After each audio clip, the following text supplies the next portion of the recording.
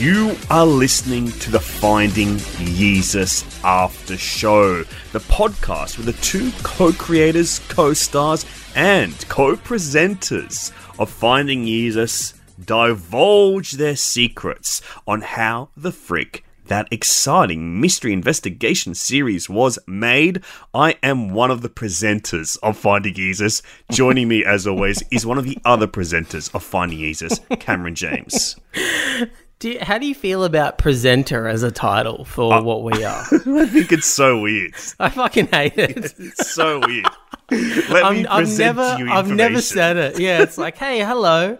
I'm presenting this story to you. Like we're fucking Alfred Hitchcock or some shit. I think it sounds so crazy because it doesn't sound like what we do at all. It's technically correct because we are presenting a show. Sure. Technically, right now, we're presenting another show. We're presenting the after show, the show that we're the presenters on.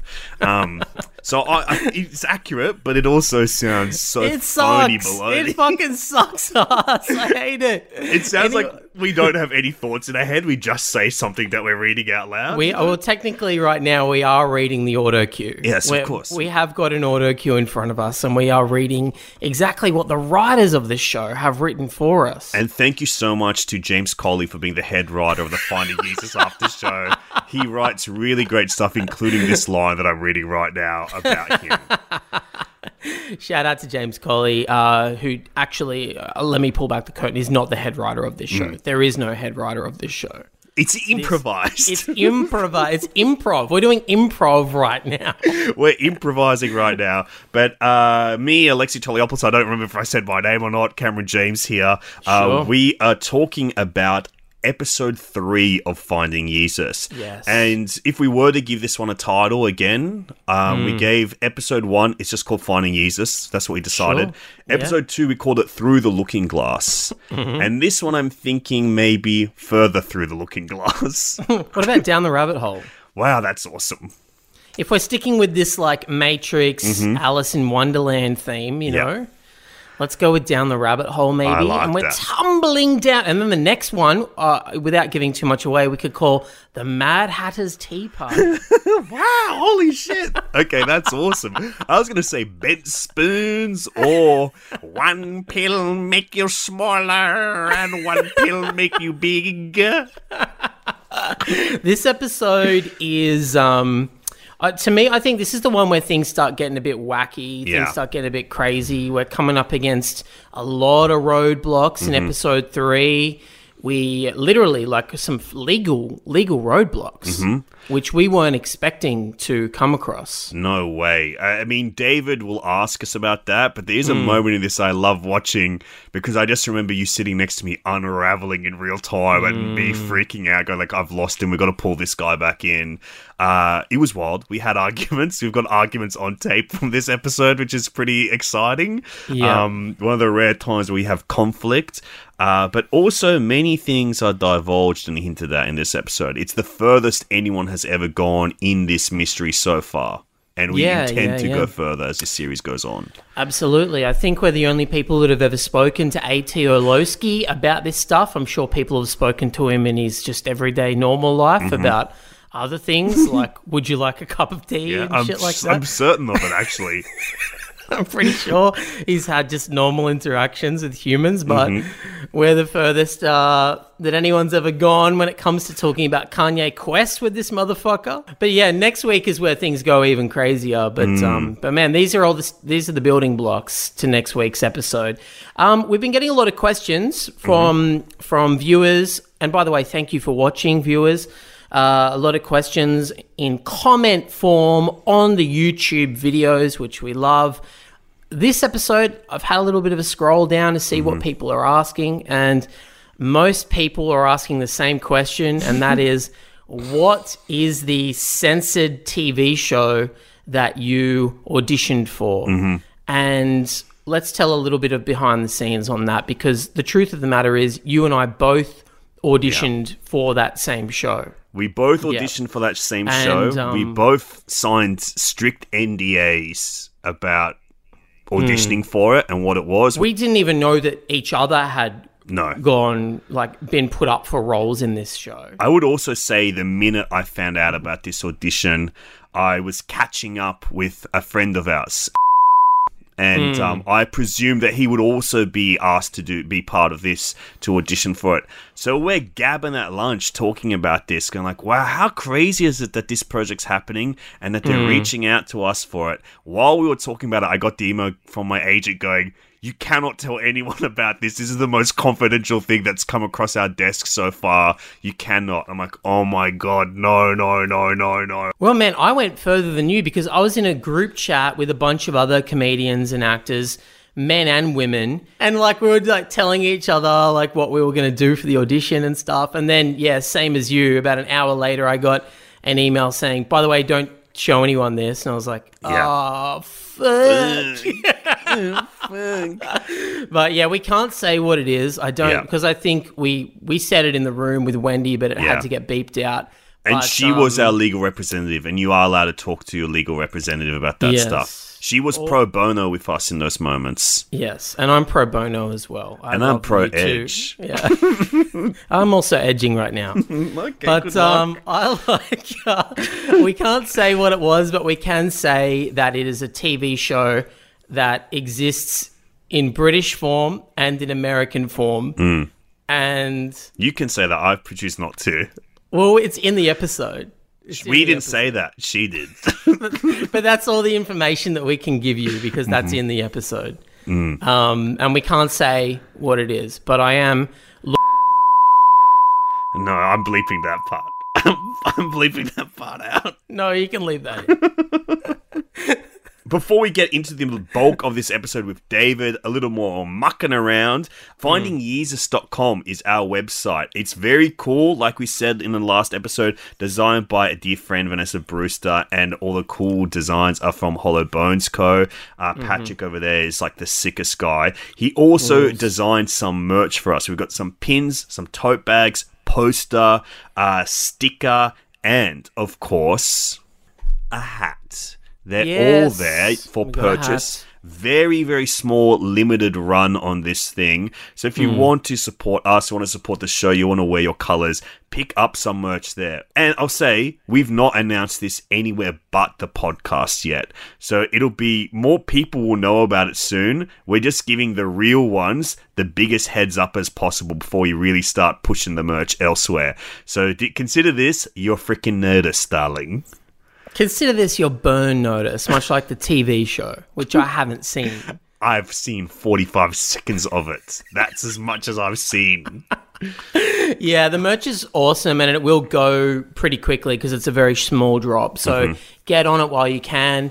The website's great. You can submit mysteries to us through the website if you have any things that you'd like us to explore in future projects, which will be coming up. You can send us your suggestions and recommendations there. We've already gotten some really excellent mystery suggestions we have. that I cannot wait to start looking into. So if you have like just a weird pop culture thing you've been hanging on to or a weird memory or you have or something, send them through, and the more detail the better. We've got one that someone wrote like a full pager on that is just so detailed with like little links to things in there, and I was like, well, this one's getting a freaking scurry through from us big time immediately. So the more detail the better. Is there anything else we need to plug up top, or should we just go straight into this chat with David? Let's get straight into this chat with David Allatt, the former subject of Finding Drago turned co-conspirator turned expert interviewer.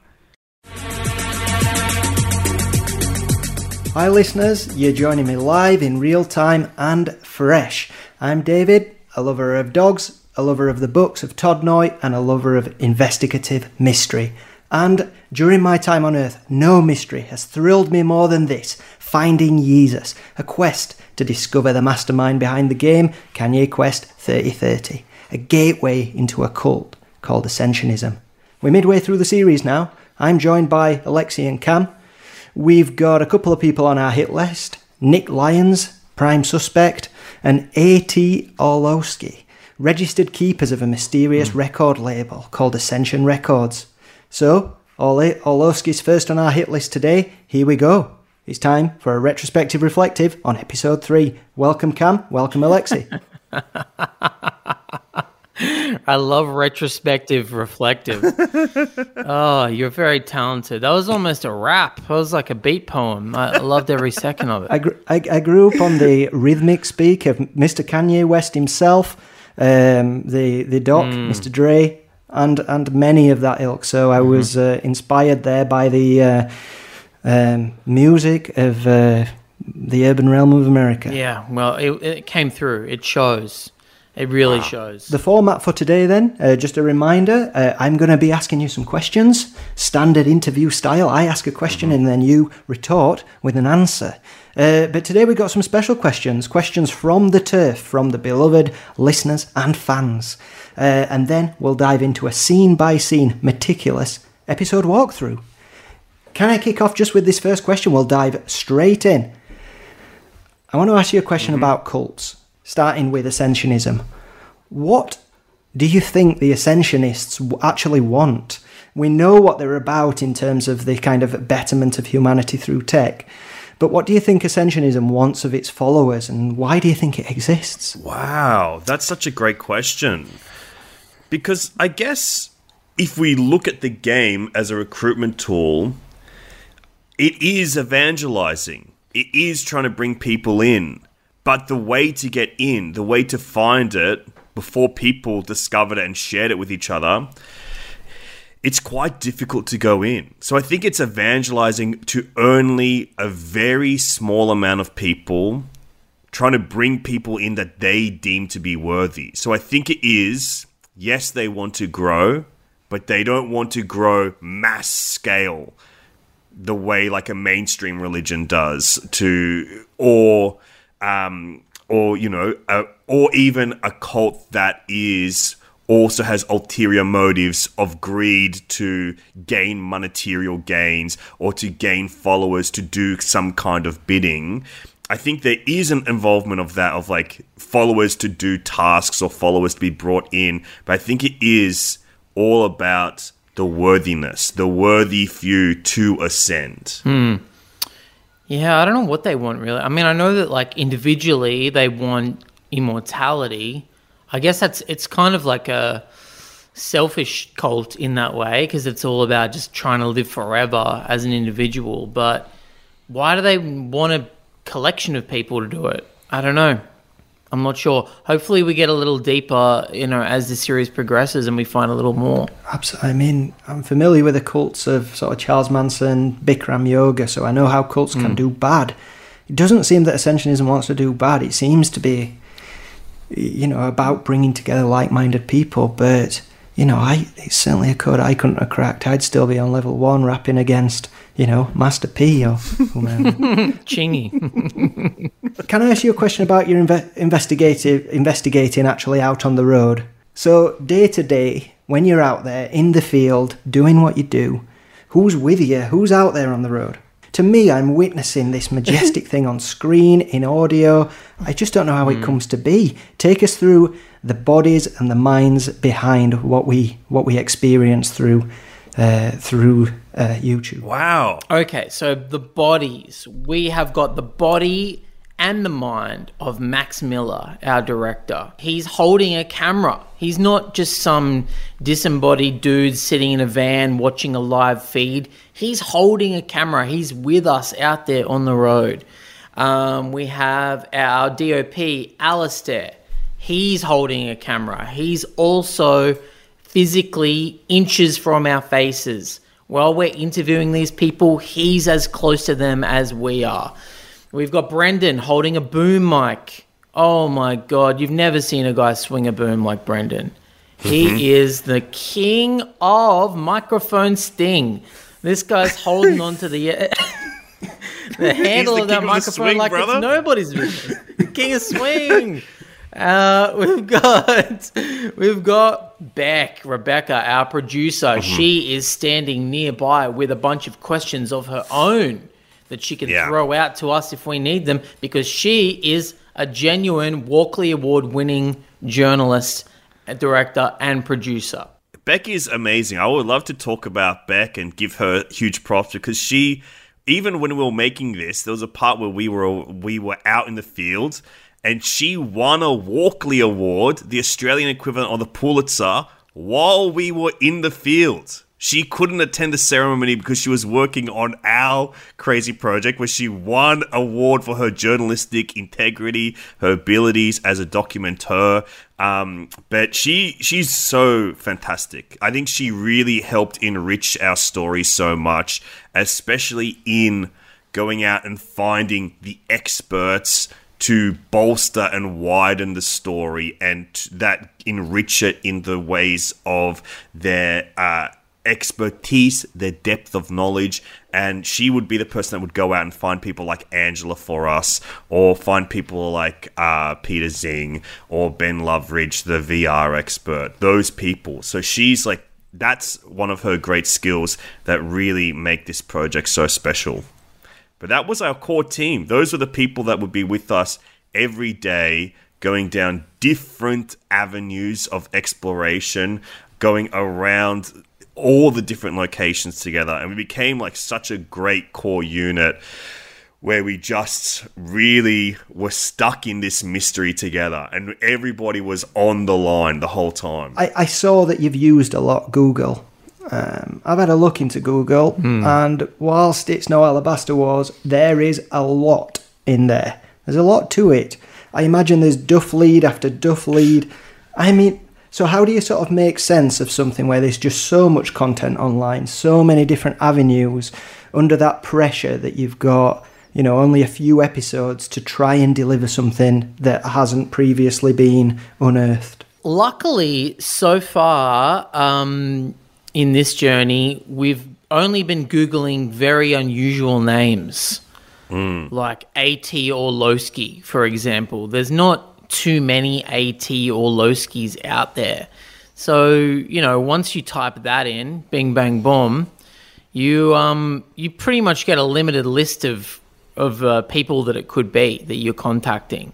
So we were never truly overwhelmed by anything. It was always quite niche searches. Like, no matter what we're looking for, there was only ever 4 or 5 pages worth of info about that person or that product. So, yeah, when it comes to A.T. Orlowski, we type that in, brings up his website right away. It's probably like the first hit or the second hit, and then we're talking to him within hours. And I would say as well, what investigation research is, you just have to move that one step beyond Google and go into like the specific searches.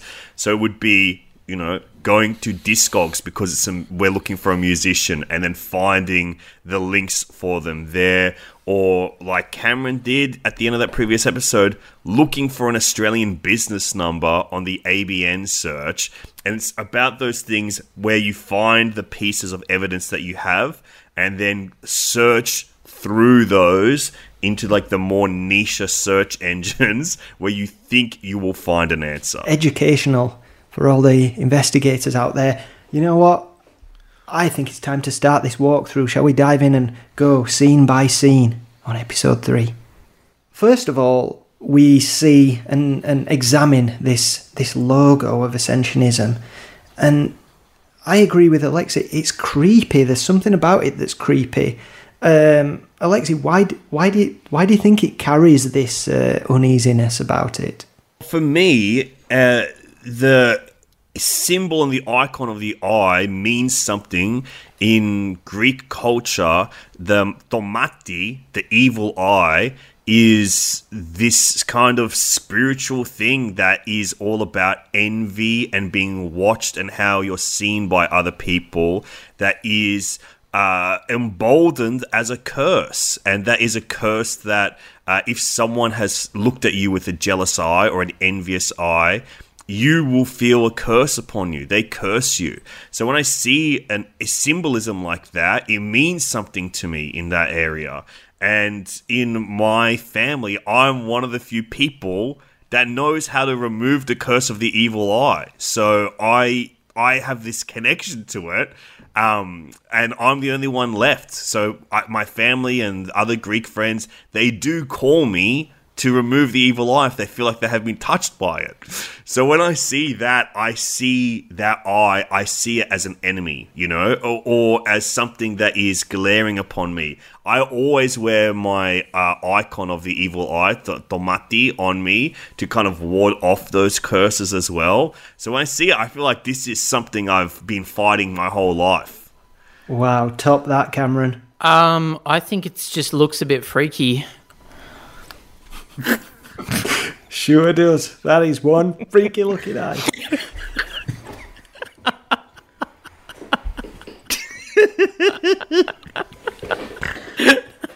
Okay, now really the episode kicks up in pace. We get a Matrix sequence.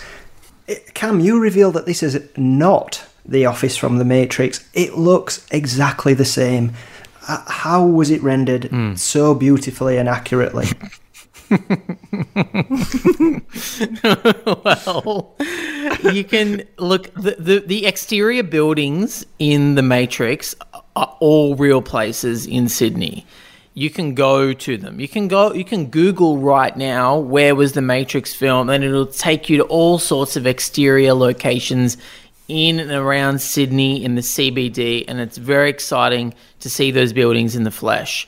However, the interiors are all built on a fucking soundstage in Fox Studios. They don't exist. They're not real. But we didn't know that. We just thought, oh yeah, they must have filmed inside real office buildings. Of course they didn't. So anyway, me and the production team found a really cool looking office building that looked like the Matrix. And we just sort of acted like it was for a little bit. Alexi kind of knew it wasn't really the Matrix, but he wanted to believe, and isn't that special in its own way? I truly thought that it would be so special if we actually did shoot in one of the Matrix locations for this documentary, very much inspired by it. So I tried to will it into existence. We got mighty close. It looks like one. Yeah, it does look like it. To my mind, it was a moth-eaten sweater away from the real thing. I thought I was watching the real movie. Oh, a question from Instagram. This is from Mango Ryan D. Were there any funny shots on the Matrix camera that didn't make any of the introduction or those Matrix sequences? Oh yeah, definitely. This is a good one. The bullet time rig. So yeah, for the opening titles, we had this bullet time rig, which we've already talked about. And on the day that we filmed all of our bits, the Auntie Donna boys also came down to the studio and filmed a bunch of them fucking around and doing high kicks and bullet time stuff. And there was a TV show being written upstairs by a bunch of comedians in a different office.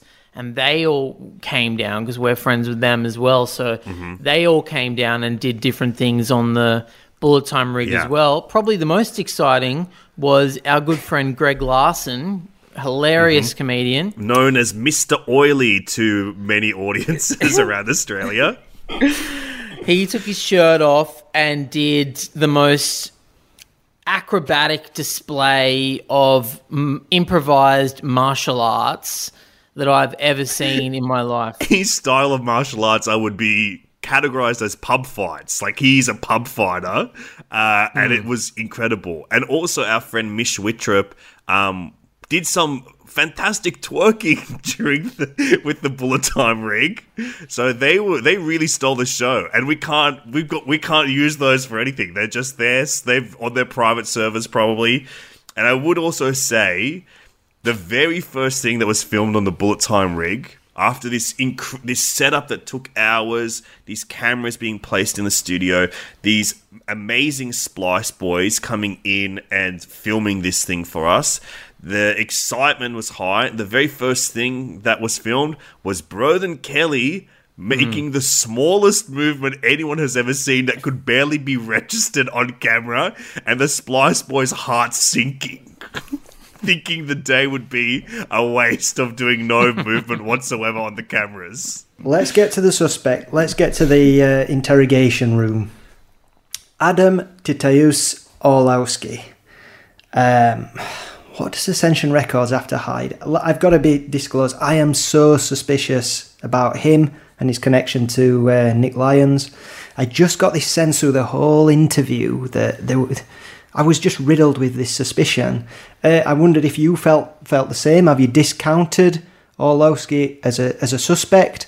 And perhaps on that comment also on how you keep any feelings at bay in an interview. How do you keep an interview sweet and sort of manage the meeting to tease what you want out of it? It's really sus what's going on with this chat. He, he claims to have signed an NDA, which means that he can't answer certain questions. He claims to have fallen out of touch with Nick Lyons and can't put us in contact with Nick. And he's like, it seems that he's sort of fucking with us, right? Like he's sort of laughing and smiling his way through the interview, like he's kind of laughing at us a little bit. It is hard. It's a really hard thing to do because you get frustrated. All you want is an answer, and you know you have a limited amount of time to get it. And this person is seemingly holding you at arm's length and like refusing to give you the answers. It can be really hard, right, Lex? I really, this was a vivid memory for me.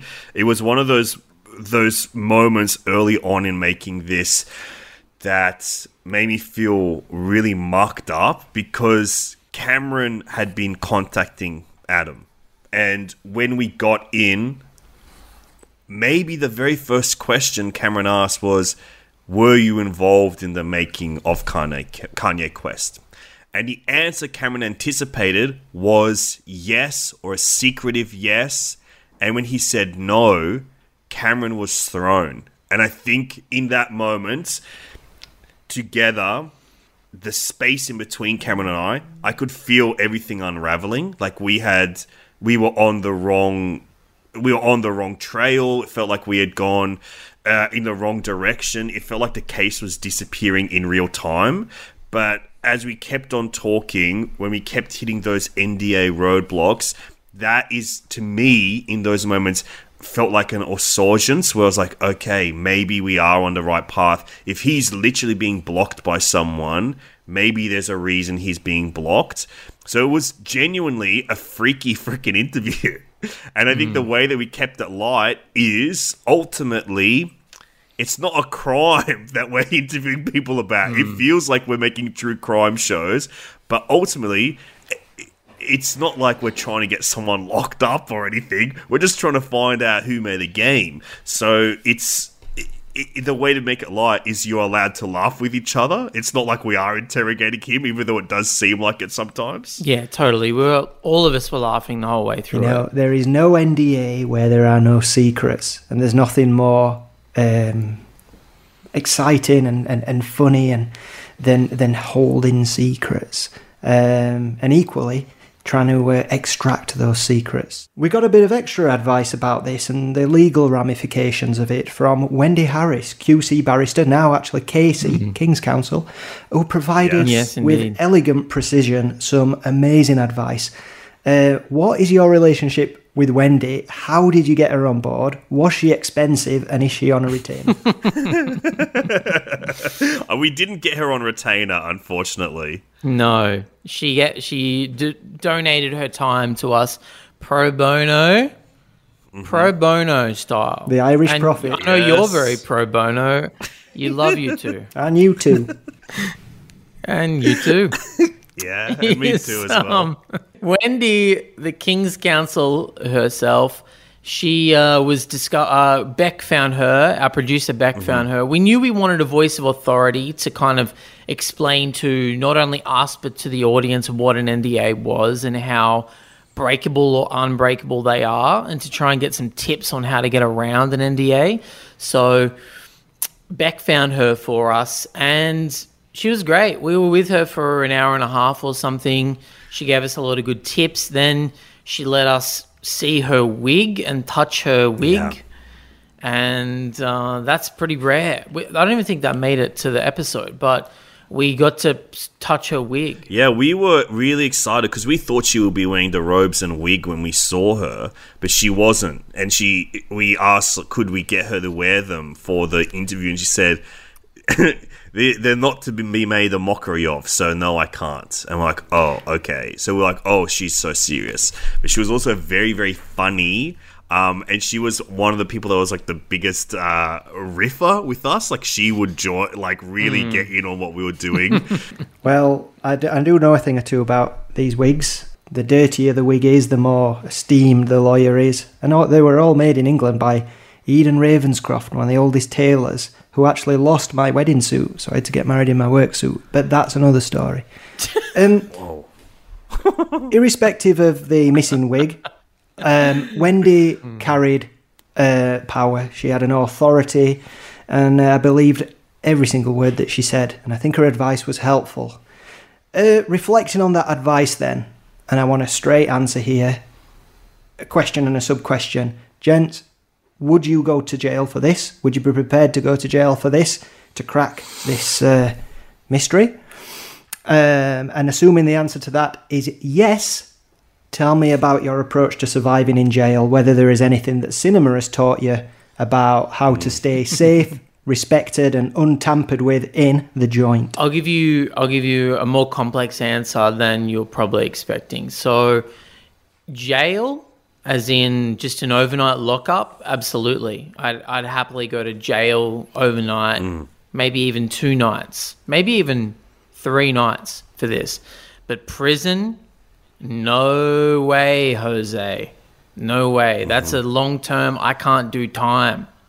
I've got too much going on out here on the outside. Cameron has gigs booked for months ahead of time. Yeah. How can he go to prison? Yeah. And he'll be missing out on these gigs. I mean, I could do Johnny Cash style. I could do gigs in the yard, you know.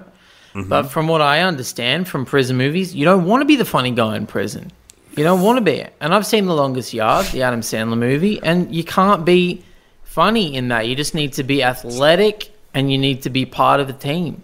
And The Longest Yard, the grittiest and most realistic prison movie out there. I think, you know, having anybody watching that as a live, gigging, working professional, you're not going to want to go there. No way.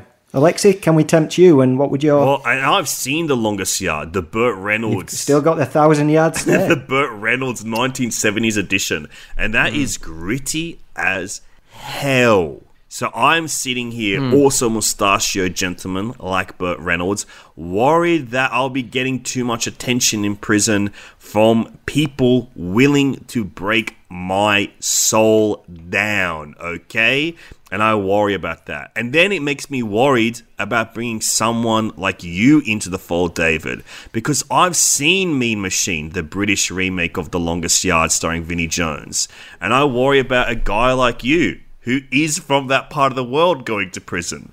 And so I'm not willing to put us on the line for that. I respect your honesty. I was going to ask you, David, have you heard of prison napalm? I haven't heard of it, no. Okay, so here's a little tip to surviving on the inside. You go into commissary, you get a packet of jam or jelly preserve. You go into the kitchen, you get a mug, you fill it up with boiling hot water from the kettle, pour your jelly or jam into the mug, stir it around, it turns into a sort of sticky glue, and then you walk up to the toughest guy in the yard and you throw it in his face. It sticks to his face and it burns him, gives him 3rd-degree burns. It's called prison napalm. Bittersweet. Bittersweet. And if you let that cool down instead of hurling it at someone while it's at its hottest state, probably pretty tasty. So it's up to you to be friend or foe. Probably a pretty yummy snack. It would be nice. Yeah, I might try one later today. Throw it in their face or tip it out onto a tray, let it cool, and then give it out as a little treat. It's possibly the most vicious attack one can inflict on another human, but it requires no viciousness in the delivery, and that's where it sounds quite rare. Something that could literally be flicked, almost like waving a glove of welcome. However, beyond it, the most potent, molten threat. Yes. Okay, sorry, I've gone very much off course. We've been to the clink, and we're back. We're back into the world of music. Such a popular theme that keeps cropping up. Yeah.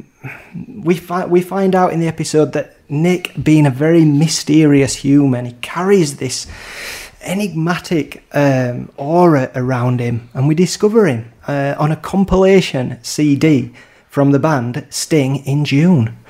I did have some questions about Sting, but I'm not going to ask them. I want to dive straight in and ask about this piano piece. Haunting piano. Delicate, as you say. Did you discount Nick as a suspect on the basis that this music doesn't marry to the Ascension theme? Or are you still keeping an open mind there? I think we have to keep an open mind making these investigations, you know. Anyone can be a subject if they fit some kind of profile. And I would say that hearing those piano tones, that was such a surprise to us because it did not sound like what we anticipated. We thought it would be more in that kind of darker music that we had heard before in episode 1 and episode 2. Because it was so different, it sent a bit of a shock through us, but it was like a melting shock. It was kind of like nice and felt like that music was so surprising to us because it was melodious where everything else we'd heard had not been melodious. And Dave, I know you yourself are a classical pianist. What did you hear? What did you hear in that music? What did you feel? I really liked it. I thought it was really clever. I don't know if it was played or sequenced. I think if I was going to try and make that music, I'd probably take a riff from one of the greats like Bach or something, steal their structure, and it sounds like he's then almost sequenced a melody over the top and quantized it and clipped it. I don't know, that's maybe how I'd go about such a feat. But that music really, I was equally surprised by it. I did consider artists like Aphex Twin, who makes similar sad piano, but lots of what you'd call noise music. And I considered, Michelangelo and his chisel. He'd chisel a lovely cherub and a screaming gargoyle with the same chisel. He would give the warrior's chest of David, but then that tiny little Picus. So, it is possible for an artist to be versatile.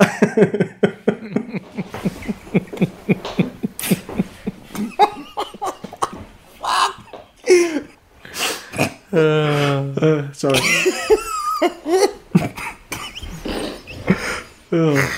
I'll just run that last line. So it is possible for an artist to be broad and versatile that goes beyond any preconceptions that you'd have. But I would say, what a great piece of music. And if you are able to burn that CD and share with me an MP3 file or send the CD, I'd love it. I think you would love it. It's interesting. It's very unique music.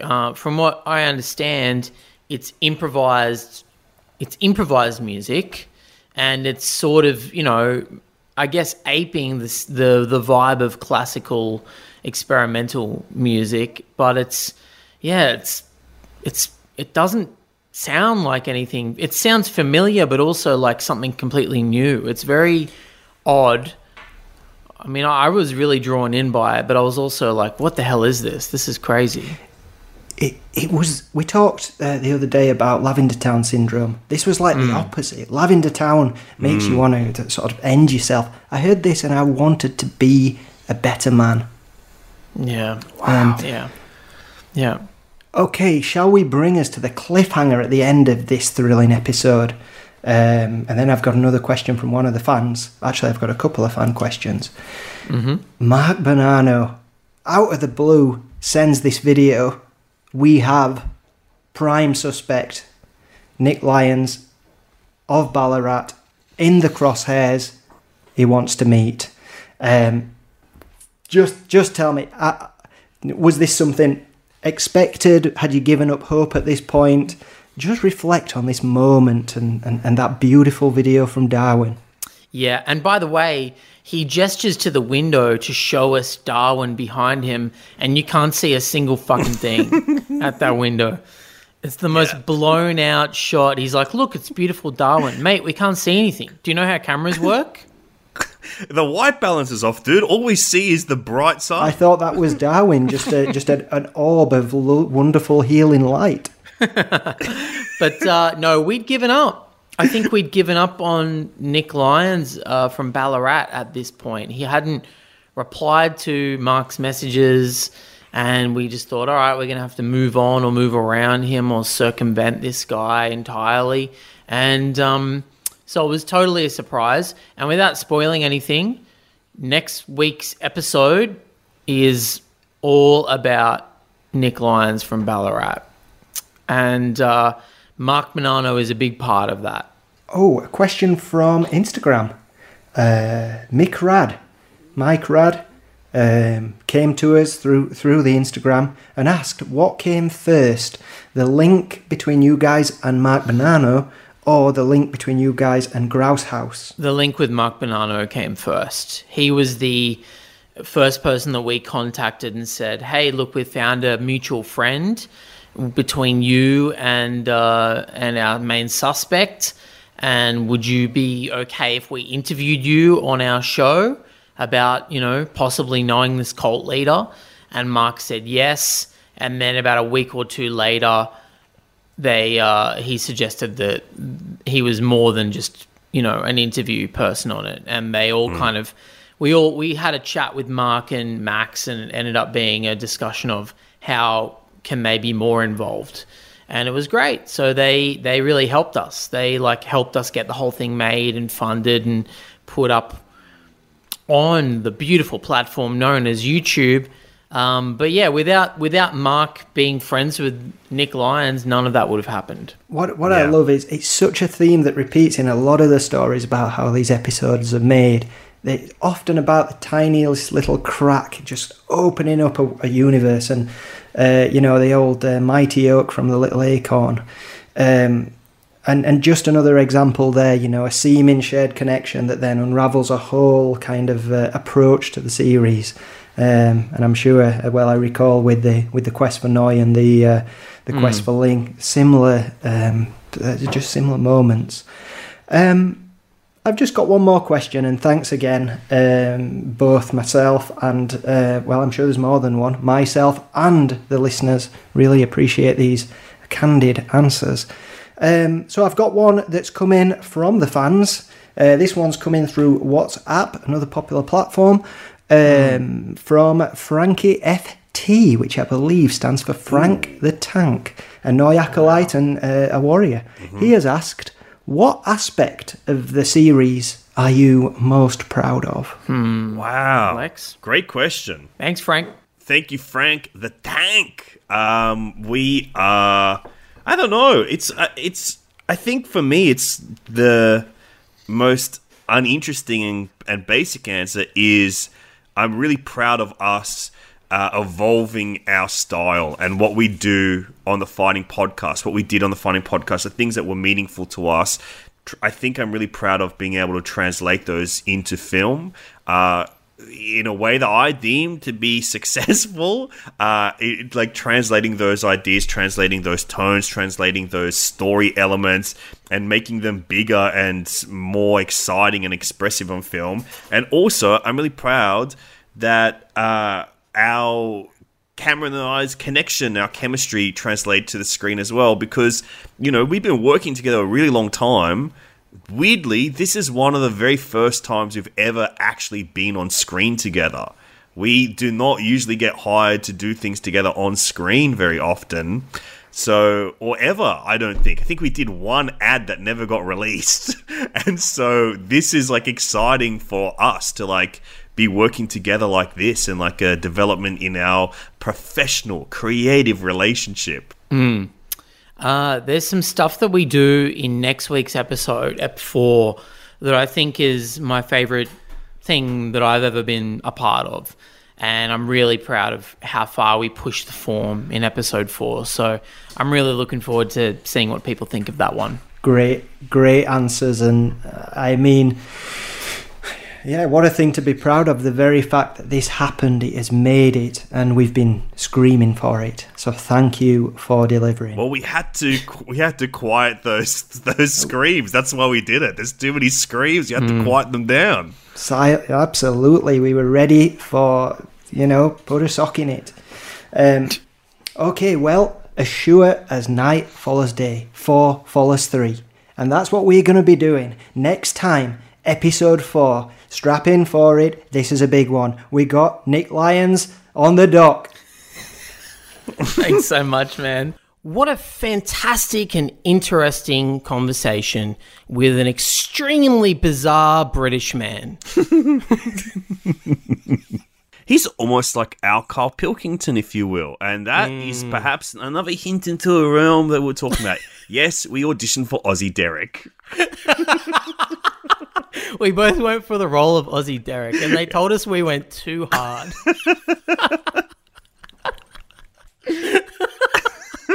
Isn't it crazy that Derek exists? Yeah, that could be a mystery for us to solve. How the heck did Derek happen?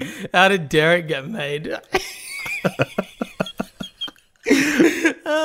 Hey, so we've got a fantastic episode coming out next week, episode 4 of this series. I think it's my favorite. It's my favorite one. Cameron, I would even go a step further. I think it's my favorite thing that we've ever done together this episode, because I think, without giving away too much what happens, I mean, you saw the hint to it, the cliffhanger in that episode. It appears that we are going on a bit of a journey. I think this was what we've been envisioning since we started on this mystery, and it's probably the most purest form of what we want to do with finding style documentary comedy stuff in the future. And it just it's the one that I keep going back to. It's the one that I have the most fun with. I really love next week's episode. That's the biggest tease. Yeah, me too. It's amazing. It's my favorite thing ever.